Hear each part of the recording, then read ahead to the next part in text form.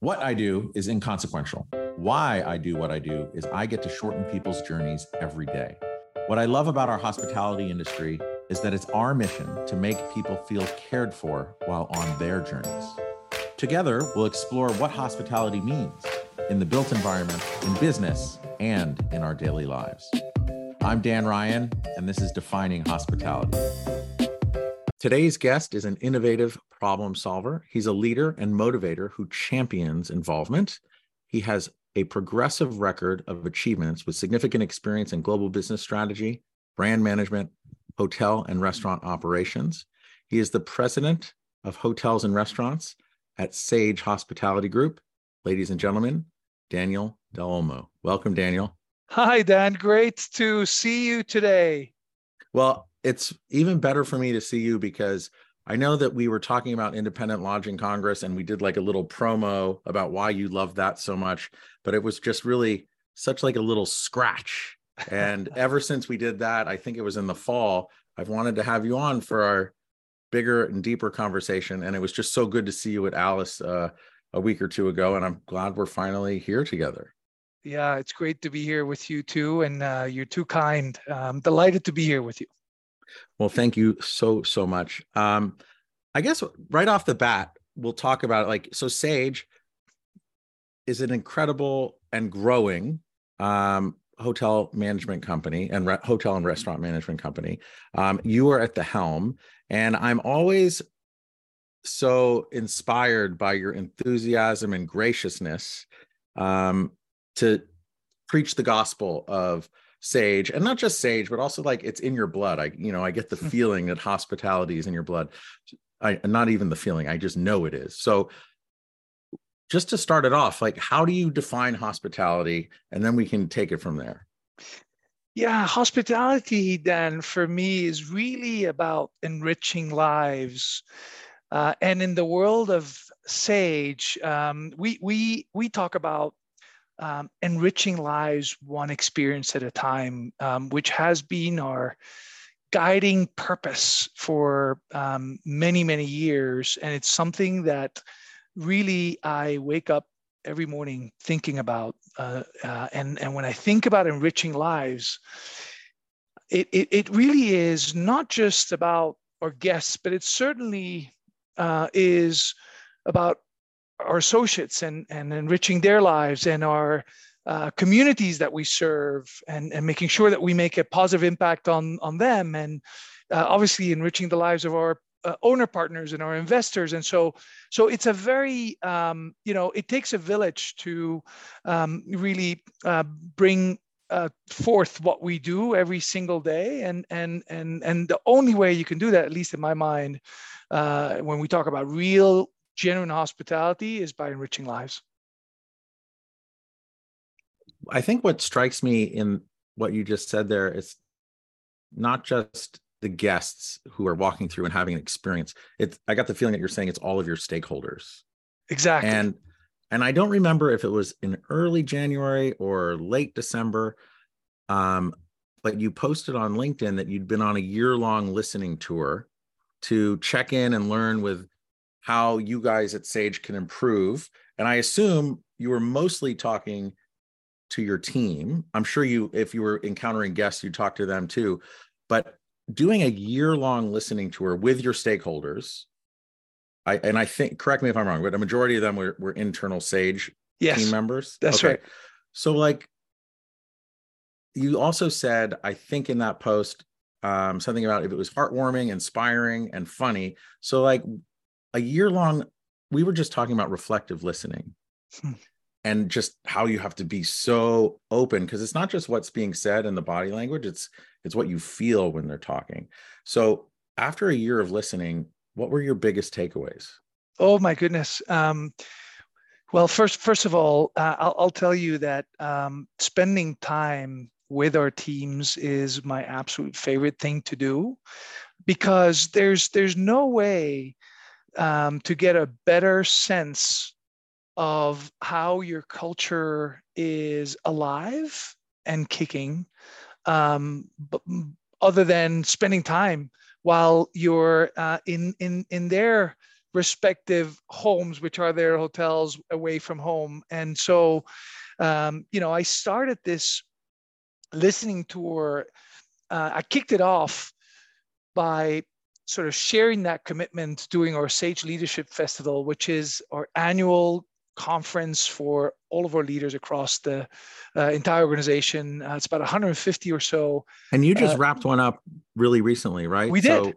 So, did you share your takeaway from the? We did. Listening? Oh, okay. So I'm sorry to cut you off. No. I'm connecting the dots. No. Okay, so exactly a year ago, I basically made a commitment on stage that was all about, listen, ultimately, I'm here to serve you. Servant leadership is really important to me. And everyone, all of our 178 people that work in our home office here in Denver are here to serve every single one of you, or leaders, general managers in our hotels and restaurants, and your teams. And the best way for me to translate what your needs are to ensure that I capture what you and your teams are looking for in terms of better support, in terms of better tools, systems. And so I committed on stage a year ago that I was going to spend time with each and every single one of our general managers doing this past year, which I did. And so it basically was a great excuse to go out and spend time with each one of them. And in some cases, it was a one-on-one conversation. In other cases, it was a luncheon. In some cases, it was a dinner. In some cases, it was a cocktail. It was anywhere between 1 to 5 or 6 of the leaders and myself that got together. And here's a couple of the key themes that came back then. One is culture is so essential to us, and anything that you in the headquarters can do to strengthen that culture, to to continue to provide us with support so we can be cultural ambassadors for our respective teams is critical. And so we just completed our annual belonging survey. Our culture theme is "You Belong." So we ultimately and we sort of reiterate that to all of our team members, no matter what level, that we want to make sure that they genuinely feel like they belong to this great family. And so we had this annual belonging survey that we completed. We had the highest engagement scores ever. We just got the scores back last month, a 79% engagement score across all of our entire portfolio of hotels and restaurants. Very, very strong NPS, Net Promoter Score, and EPS, Emotional Promoter Score, which is really about the sentiments of how people feel about Sage when they think about being part of Sage. And words like love and belonging came up. So one big, and I'll stop here because it feels like I haven't taken a breath here, but it was all about culture is essential and is one of the main reasons why we're here. Help us bring the culture to life and nurture it, because we believe that that's really what helps us make the competition irrelevant. I love that, especially on all the words that came back. Did you happen to do like a word map or a heat map of the words that came back? Yes. And have it? Wow. So love and belonging were the biggest words that came back to you? Correct. Wow. Yes. And it was, again, when you see words like love being repeated multiple times and it shows up, like you said, on this heat map, we have about 6,000 associates across the company.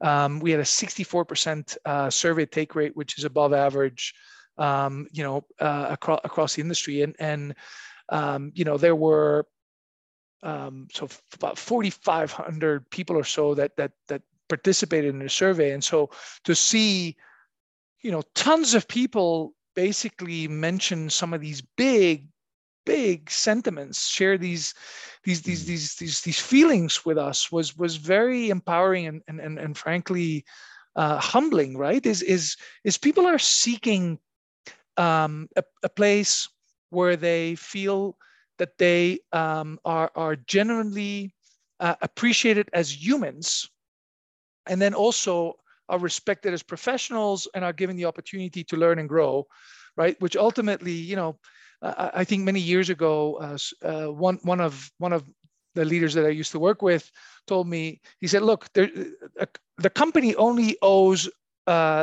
associates two things: a paycheck and an honest conversation. And I think while that was probably true in the 80s and the 90s, to me, I think that an organization today really owes to its associates to create an environment where they feel like they're literally where they feel like they belong, and where they are rewarded appropriately, commensurate to their impact on the overall organization and the business, and where they're being developed, so that, again, this is one of the industries where you can literally start in the kitchen and end up basically running the company. And so that, to me, is really part of this whole notion of enriching people's lives and making sure that they belong. I'm so glad you shared the starting in the kitchen and then run the company, because I think more so than any other industry, and I don't have data to support this, but I know that there's only so many C-level positions at any company.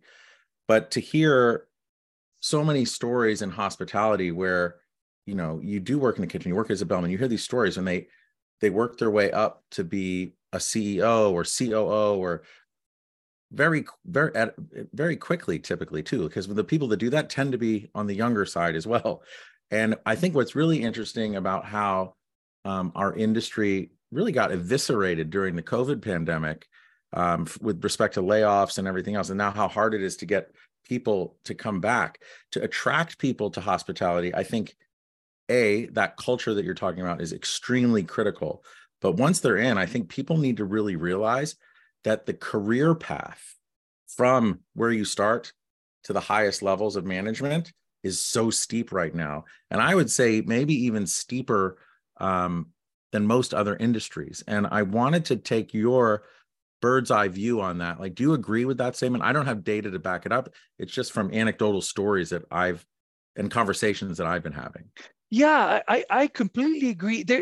I've I guess been very fortunate in that my entire career has been within the hospitality industry. I couldn't imagine being anywhere else, and I started out in the kitchen as well when I was going to college, and it was a really. And you're so young. See, you're so young. You made it there so quickly. Yeah, thank you. But look, the hard work in the kitchen, working 12, 14, 16 hours, teaches you so much, and allows you to appreciate all of the various steps that you take in this career path that people can have in the industry. Whereas I think other industry perhaps don't necessarily have that upward growth potential. And here's the way that I think about this, Dan, which is, if you have intellectual curiosity, which I think is critical in order to grow in any organization, but certainly ours, and you your values are aligned with the values of the organization, and you feel like there is a good backbone, a foundation of people around you, both leaders and peers and other folks that you work with, that because of the culture are setting up this foundation for growth for you and others. I think that allows for people to grow very, very quickly. And what I love, I've always been a fan of a sort of a non lateral career path. And what I mean by that is, sometimes people may think that you need to be you need to have worked as a general manager, or you need to have worked in operations in order to be a general manager of a hotel. Well, we just, I think about 18 months ago or so, promoted one of our food and beverage leaders in the headquarters that had never run a hotel.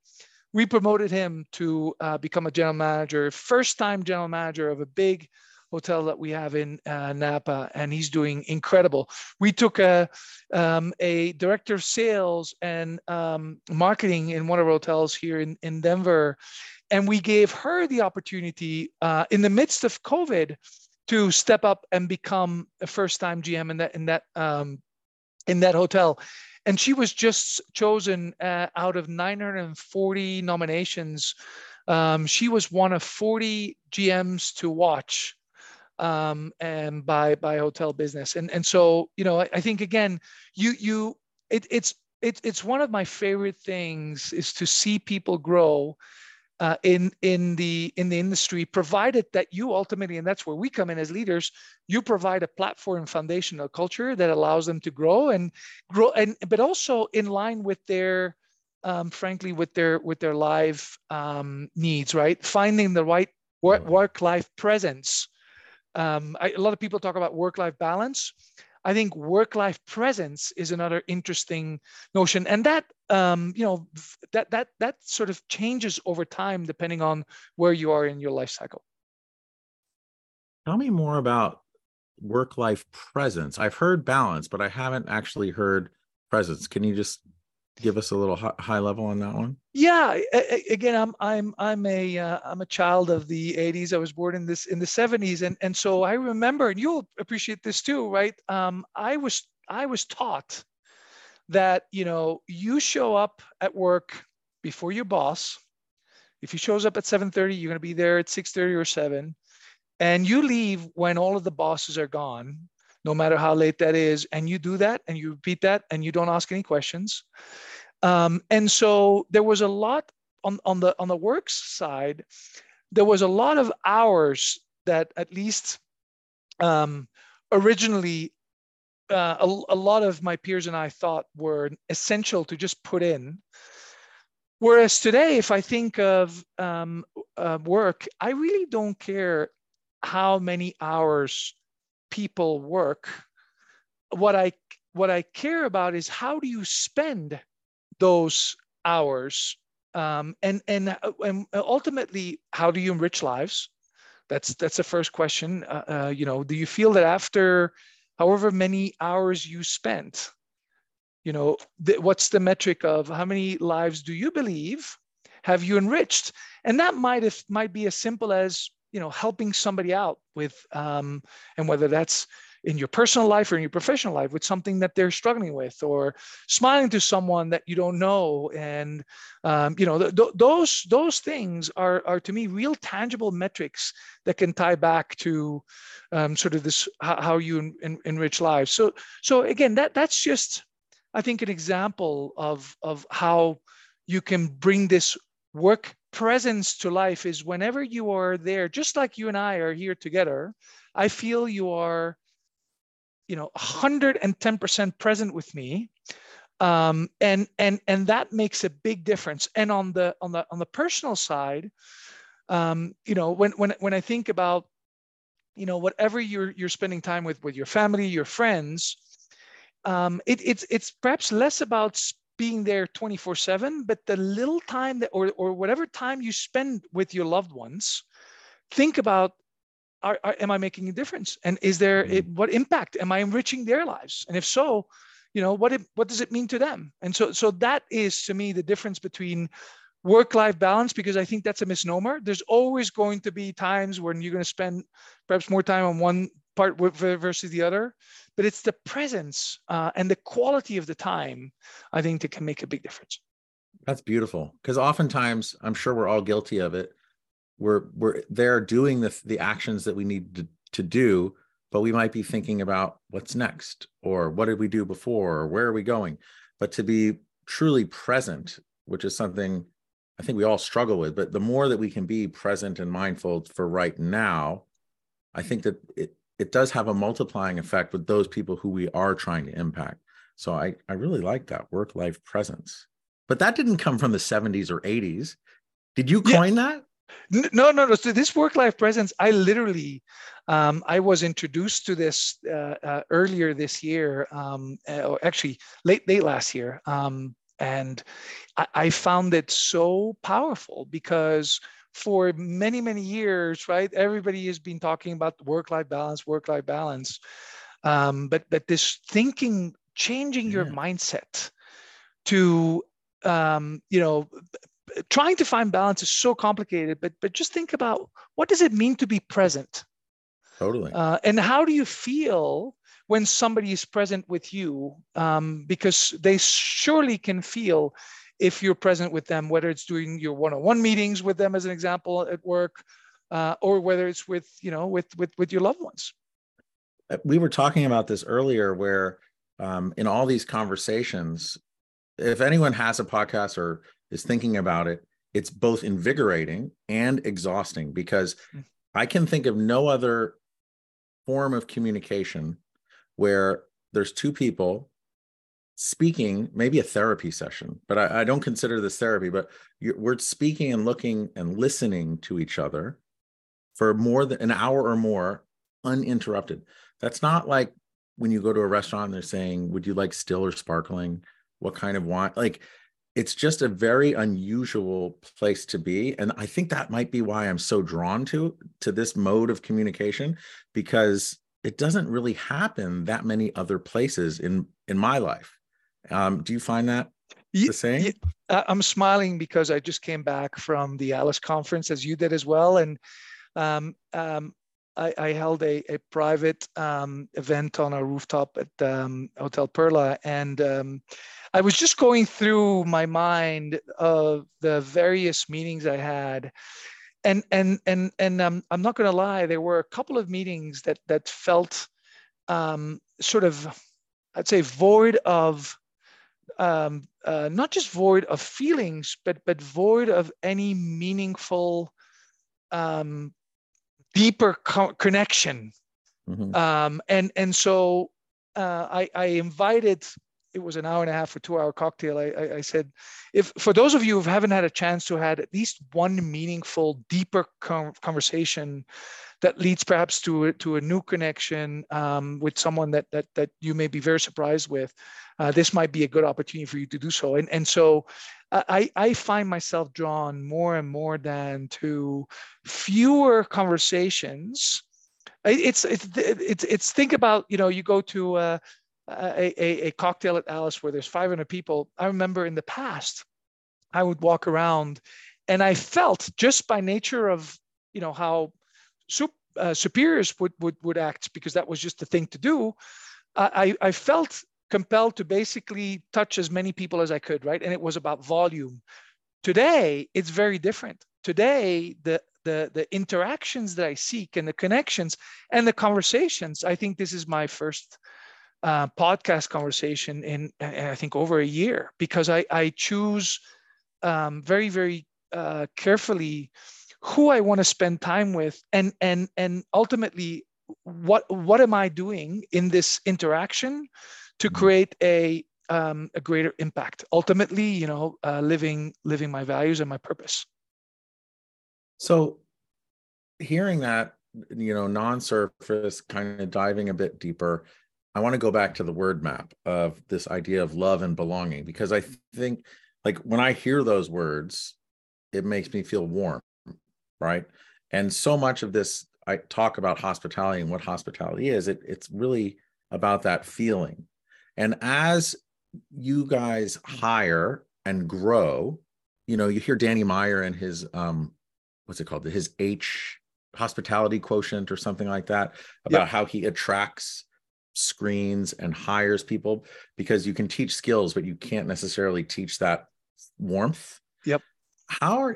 As you guys are growing, and I want to get back into the growth story. Well, I want to get to the growth story after we talk about this, but as you grow, how do you guys attract, hire, and retain those people where love and belonging resonates most with? Yeah, to me, it starts with ensuring that whomever is part of our organization today feels like, again, they are respected, cared, that they're given an opportunity to grow, that they are, recognized, that they're celebrated. because it's always harder to attract than retain, and we've had great fortune in that the nucleus of the organization is a very tenured nucleus, and it's people that are just sort of Sage lovers to the core, because they generally and rightfully so believe that this is their organization, and there's no other organization that would be able to understand and appreciate them the way that they are. So that then translates into if you have the right people to begin with, to me, they become the attraction to others that are perhaps not like-minded people, but certainly like-hearted people, right? And so if we can create an organization where you have diversity of thought, and so different minds, but you have this confluence of like-hearted people, to me, that is a great attraction point. And you then couple that with, sort of, a great Glassdoor rating, which a lot of sort of line level associates will look at and compare and contrast. We also think that creating a environment from a competitive benchmarking, comp and benefit standpoint, that all of that are good tools that will help. For instance, last year I went on the news to talk about our 4-day work week. We introduced as a beta test a 4-day work week pilot here in Denver, and it's been going tremendously well. It's an option for people that prefer to work, whether you're a associate or a manager. You can work 4 days, and you can spend you can take all of your hours, and you accumulate it over 4-day work week. You can even mix and match, meaning 1 week you decide not to do that, another week you have to take a Wednesday off and you go because your family matters. Again, life presence. Yeah. So all of that, I think, all of that combined with a great reputation, and ultimately, to me, the best thing is always if you have someone that is interested in joining your organization, and they call up somebody else that may know of Sage or will have worked with Sage, what are they going to say? And my greatest desire is they not only say, oh yeah, Sage is a good company, they're growing, they're doing really, really innovative stuff. That's all nice. What I really would love them to say is, I love Sage, I worked there, and I can't wait to go back. And they're exactly the embodiment of my values, my philosophy, and I feel at home. Wow. It is true, because the team that works there is often the best attractor, right? Because they have this halo effect in their network, and then really people ask, and then when people say what it's like to work there, and I get this feeling from people I've talked to from Sage, you just do get the feeling that there's something different, and so I appreciate that, and I get it when I talk to you as well. I mean, it's if apples don't fall far from the trees, right? I think that you're a great testament to that. You mentioned growth. I wanted to get into growth. How many properties were you managing before the pandemic to now? We were managing about, I would say, about 65 hotels, and about 25 restaurants and bars. But before the pandemic, this organization had already started, Sage had already started to evolve its business to really move towards the vision that we've now shared with all of our leaders literally a couple of weeks ago at the Leadership Festival Conference, which is to become America's favorite lifestyle hospitality company. That's our vision. That's what we're focused on. And so before 19, there were a couple of hotels that were part of the portfolio that didn't really fit the lifestyle segment. Mm-hmm. And so we strategically actually exited from those properties. And over the course of the last 3 years, while we exited about 10 hotels that were not core to our strategy, we added essentially about 45 hotels and restaurants and bars and entertainment venues, all within the lifestyle hospitality space. And so today we have 110 hotels, restaurants, and entertainment venues, and more than 85% of that entire portfolio is now on brand, on strategy with lifestyle. And so the reason why that was important then is because obviously there's been a lot of merger and acquisition and consolidation activity that's happened over the last couple of years. You know that very well. But then the reality is, from a strategy standpoint, do you take a volume approach or do you take a niche approach? And there's benefits to both. And we chose to take the niche approach and to really be focused, because that then allows us to attract talent that wants to really not only work in the lifestyle and luxury space, but also wants to have a career path in that. And obviously, if it's an organization like Sage that is growing, that then creates momentum. Momentum begets momentum, and it attracts the right type of people that then join the organization, and that sort of becomes an upward cycle that people feel. And what you've mentioned about speaking with other people across Sage, that momentum, that energy that is very palpable and tangible, and you could just feel that, right? And so there's something about, you can't really put your fingers on it, but you're like, oh, there's something happening here. I want to know more. And that has attracted people that frankly, perhaps 5 years ago would have never thought of joining us, whether that's at the hotel or restaurant level or at the headquarter level. Yeah. So to hear that, focusing on that independent lifestyle property, but also really end user or guest, and really honing in and focusing in on that. It reminds me of, there's so many different, every kind of company has all different kinds of goals, right? And I read this book. I wish I read it earlier in my entrepreneurial journey. It's called Small Giants or Little Giants by a guy named Bo Burlingame. But it took all these different case studies from restaurants to recording studios to manufacturing companies, where they decided at the expense of growth or tremendous growth to really focus in on what they were best at, who their target customer was, but also the people that they wanted to attract. And I just am always inspired by, look, everyone, you get into business, everyone wants to scale and become like ginormous and huge, but it takes a lot of guts to really stay committed to your values and deliver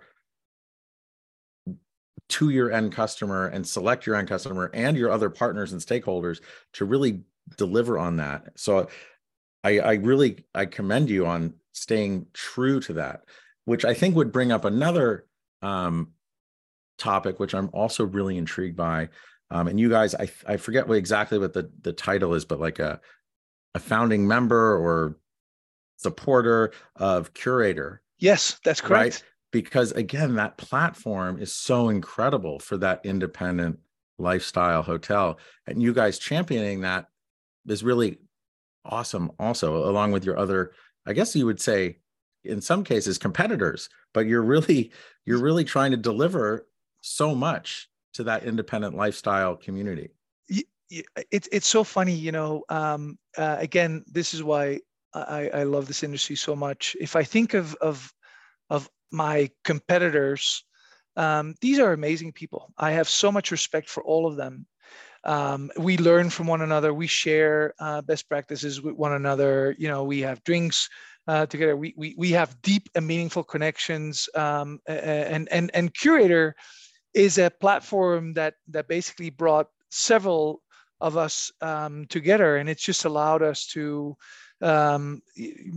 think about where is this industry going, and how can we help these independent hotels that are basically fighting the street fight so hard every single day and have to do it on their own. How can we support them with an infrastructure that they don't have, that we jointly with Pebblebrook as the main founder and creator of Curator are able to provide them, and with then meaningful return on investment. And so, I think that is again talking about enriching lives, right? We're trying to help people beyond our organization. Same thing with ESG. So we are in the process of creating our 15-year ESG plan, not because we have to, because we're not a publicly traded company, but because it's the right thing to do. And we've been very involved in social responsibility for many, many years. We've been very involved and very focused on the environmental side. But again, to me, ESG is not something that should be competitive in nature. The more we can share with others what we're learning, how we're failing, how others are learning, and what they would recommend we do or not do. To me, all of that is in the context of making the world a better place. Totally. And so, yeah, that's critical. Now, having said that, I'm fiercely competitive, and to me, I think about the notion of how do we make the competition irrelevant, right? Because that's a big emphasis of, and it's not about volume, it's quality, and what we do. We say more no to opportunities than yes, because we're so acutely focused. But the competitive spirit is there, and it's fierce, but that doesn't mean that you can't really collaborate and truly respect people are in the industry, because they have so much to bring to the table, and all of us together can really make a meaningful impact in this industry and in this world. Especially, I love how you said sharing your failures, because in an ESG plan, one of the things that, depending on whether it's environmental or social governance, wherever you're looking, if you really are measuring it, okay, yeah, we're doing so well up here, but then if you see where it's like, oof, these 2 points are not so great down here, it's amazing, because when you measure it, you can be like, let's focus in on those 2 things and let's bring it up. And to be in a community where you can share those failures, and again, you talk about a steeper curve to improvement, that's so impactful. And I think it will shorten everyone's journey towards, I could call it that Star Trek future, but that place where, we're all better for it. Yep.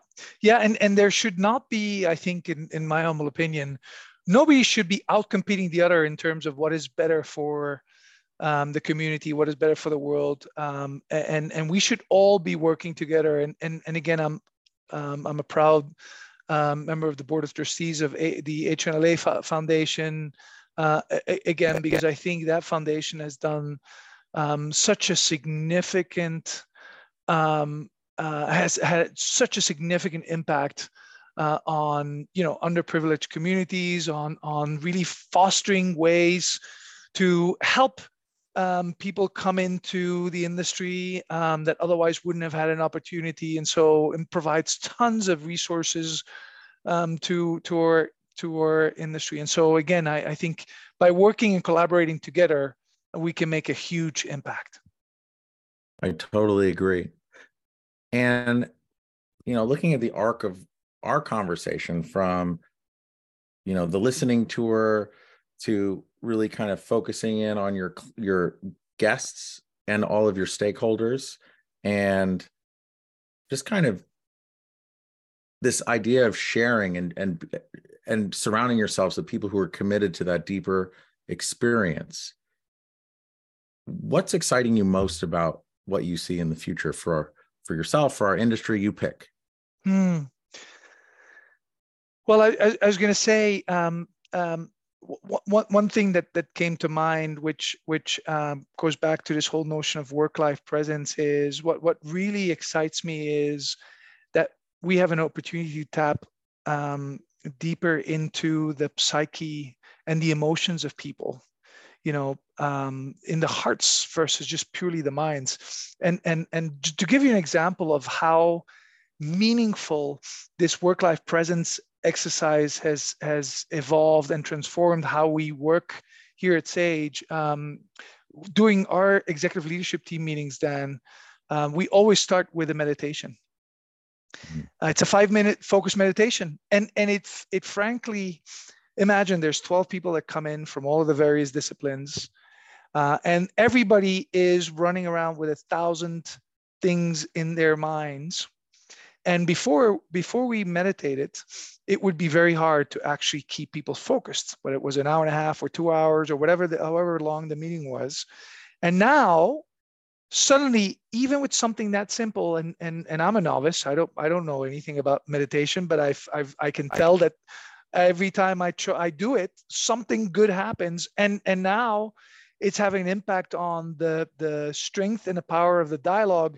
And that then leads to, which is what I'm really excited about, is I think the power to unlock the potential of people is all within us by being truly more connected with what people's needs are, what people's desires are, what really being understanding of what each and every single person that we touch, what their needs are in their present life, because that's then allows you as a leader to basically find a way where everybody contributes to the greater good. And so I think with Sage, we're on an incredible track, and we've made significant strides to achieve our vision of becoming America's favorite lifestyle hospitality company, and that's just going to continue to move forward. But that doesn't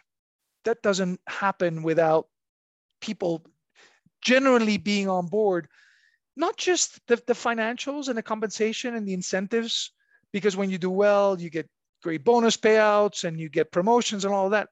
That's all good and well. But what you really want is you want people to feel like they belong to something that is going to be so special in the making. And so that excites me, is jointly creating something that hasn't happened before, particularly in an organization that has been around for almost 40 years.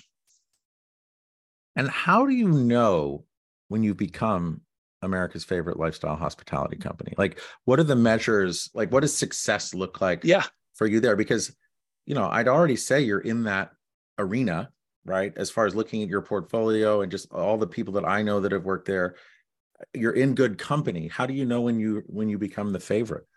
Yeah, so to me, if I think about my key stakeholders, it would be our associates, basically giving us, the highest possible score in our belonging survey and seeing the highest engagement scores. It would be our guests consistently naming us best in class across, competitive or relative restaurants and hotels. It would be our owner partners always choosing Sage for the right relevant opportunity for us to manage their assets or co-invest with them on the right assets, whether that's, again, hotels or standalone restaurants. And it would be communities that would basically look at Sage as the preferred and frankly favorite partner to have in their backyard, because they know that we genuinely care about everyone that is part of that community, and we want to do whatever we can to enrich their lives. Those are 5 amazing pillars. Wow. Thank you for sharing. How are you aligning all of your stakeholders to be rowing in that direction? Like, how do you get that message as a CEO to all of them? Yeah, it's so two things. One, I forgot to mention earlier on that I've shared this book with all of our leaders. It's called Winning on Purpose. Winning on Purpose was written by Fred Reichheld, who was the original creator of the Net Promoter Score, NPS, which is so famous. Oh, yeah. And he said, listen, I got it all wrong because while NPS is a good measure, it's not the best measure. The best measure is all about how are you enriching lives. And that's why he's evolving sort of this whole notion of Net Promoter Score to net lives enriched. And so the first part answer to your question is, I provided every single leader in organization the opportunity to read Winning on Purpose. I said, listen, I'm not going to force you because some people like to read, other people like to just listen to books. If you're interested, I'll send you a book. And most people actually took me up on that. So sharing the foundation and framework of how we take sort of what feels very esoteric to something that is very tangible and is driven by someone like Fred Reichheld, who essentially created one of the most, I'd say, successful and foundational success metrics as is NPS, and he's sort of evolved it. And so that's one. The second part of the answer is that we've created a 5-year strategic plan that essentially is being communicated to all of the key stakeholders, our board, our leadership, our associates, our communities, our investor partners, so that everybody knows this is our focus, this is how we intend to get there, and this is what we're going to do in order to get there. And so, that to me, it's a combination of some external great insights from Fred and Winning on Purpose, combined with what I think is a well articulated, well crafted long-term plan to ensure that we stay the course and that every year builds on the previous. For those of you who don't know the NPS, you may not know what it means, but I know you've come across one where you have an experience of renting a car, staying at a hotel, going to a restaurant. How would you rate our service on a scale of 1 to 10? So the Net Promoter Score is I think it's an 8, 9, or 10. If you do an 8, 9, or 10. 9 or 10, actually. Oh, it's only a 9 or 10. 9 or 10, yeah. So it's a 9 or 10. The odds are that you're going to become a quote raving fan, and you're going to go out and spread. You become the best marketing for whatever that business was, right? Because you're out saying, "Oh, I had such a great experience," and then I guess that would mean a 6, 7, 8, or maybe just a 7, 8 would be neutral. You don't say anything; it is what it is. And anything below 6 or below maybe is detractors, a net detractor. So you're going to be bitching about that airline that lost your baggage and blah blah blah. You're going to be detracting from the business. So it's a simple path to developing raving fans. I haven't read the Winning on Purpose by Fred Reichheld, and I've read so much of this, I call it business porn. So I'm actually really excited to I'll send you a book. I'll send you a copy. Thank you. Yes. That would be amazing. Just as far as teasing me on it, does Fred, when Fred Reichheld, I guess in his forward or whatever he would do at the beginning of his book, does he admit folly with NPS or? Yes. Oh, wow. Really? Yes. And that's what I really enjoyed about Fred's book, which is he admits that NPS, while a good measure, a business measure, what it really omitted is what we've been talking about for the last hour, which is ultimately the companies can only grow and stay in business even if they once they realize that it is all about enriching lives, and that everything that they do, because everything communicates and it goes across every single aspect of the business. Once you realize that, you will be on a path that will be a remarkable growth story with a great growth curve, because he points out that in his prior world with NPS, there are many companies that looked great on paper financially from a raving fan standpoint, but ultimately the culture was flawed, and ultimately the customers didn't feel like anybody cared about them. And so, a great example of that is when you call a company and you have to basically dial 0 10 times or press 0 10 times in order to get to somebody that is a human that is going to take care of you.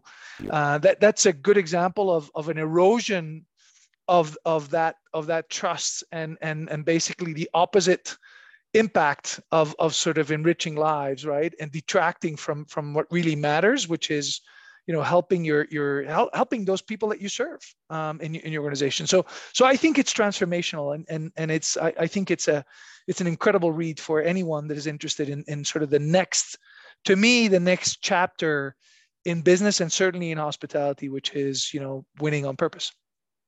I sound like I have a commission on the sale of the book, but I'm a huge fan. Hey, it all goes down to that love and belonging and that hospitality quotient. And it's that intangible that it's, it when you see it, or it when you feel it, right? Yep. The work-life presence, as you were talking, I typed in worklifepresence.com. I don't think I've ever heard that anywhere. So, but before this airs, can you please buy that URL? And I want you to write a book. Okay, if you can help me with that, because I think you have all of the expertise and skills, Dan, to do so. So I'd love to do that with you in your spare time, of course. Yeah, so much spare time. Daniel, this has just been an incredible conversation that I've been so excited to have. So I just want to say thank you so much for your time. Thank you. I enjoyed every moment of it, and I hope to see you very, very soon so we can continue the dialogue. In a meaningful dialogues matter, and I always feel that when I see you. So thank you. Thank you so much. And if people wanted to learn more about you or Sage or a career at Sage, what's the best way to learn more? Absolutely. My email address is daniel.delolmo@sagehospitality.com. Wonderful. And I'll put your LinkedIn up there and the company website as well. And I also, after thanking you for your time, because I know how busy you are and you're about to have a wonderful baby coming into this world, which I'm really excited for you. Thank you.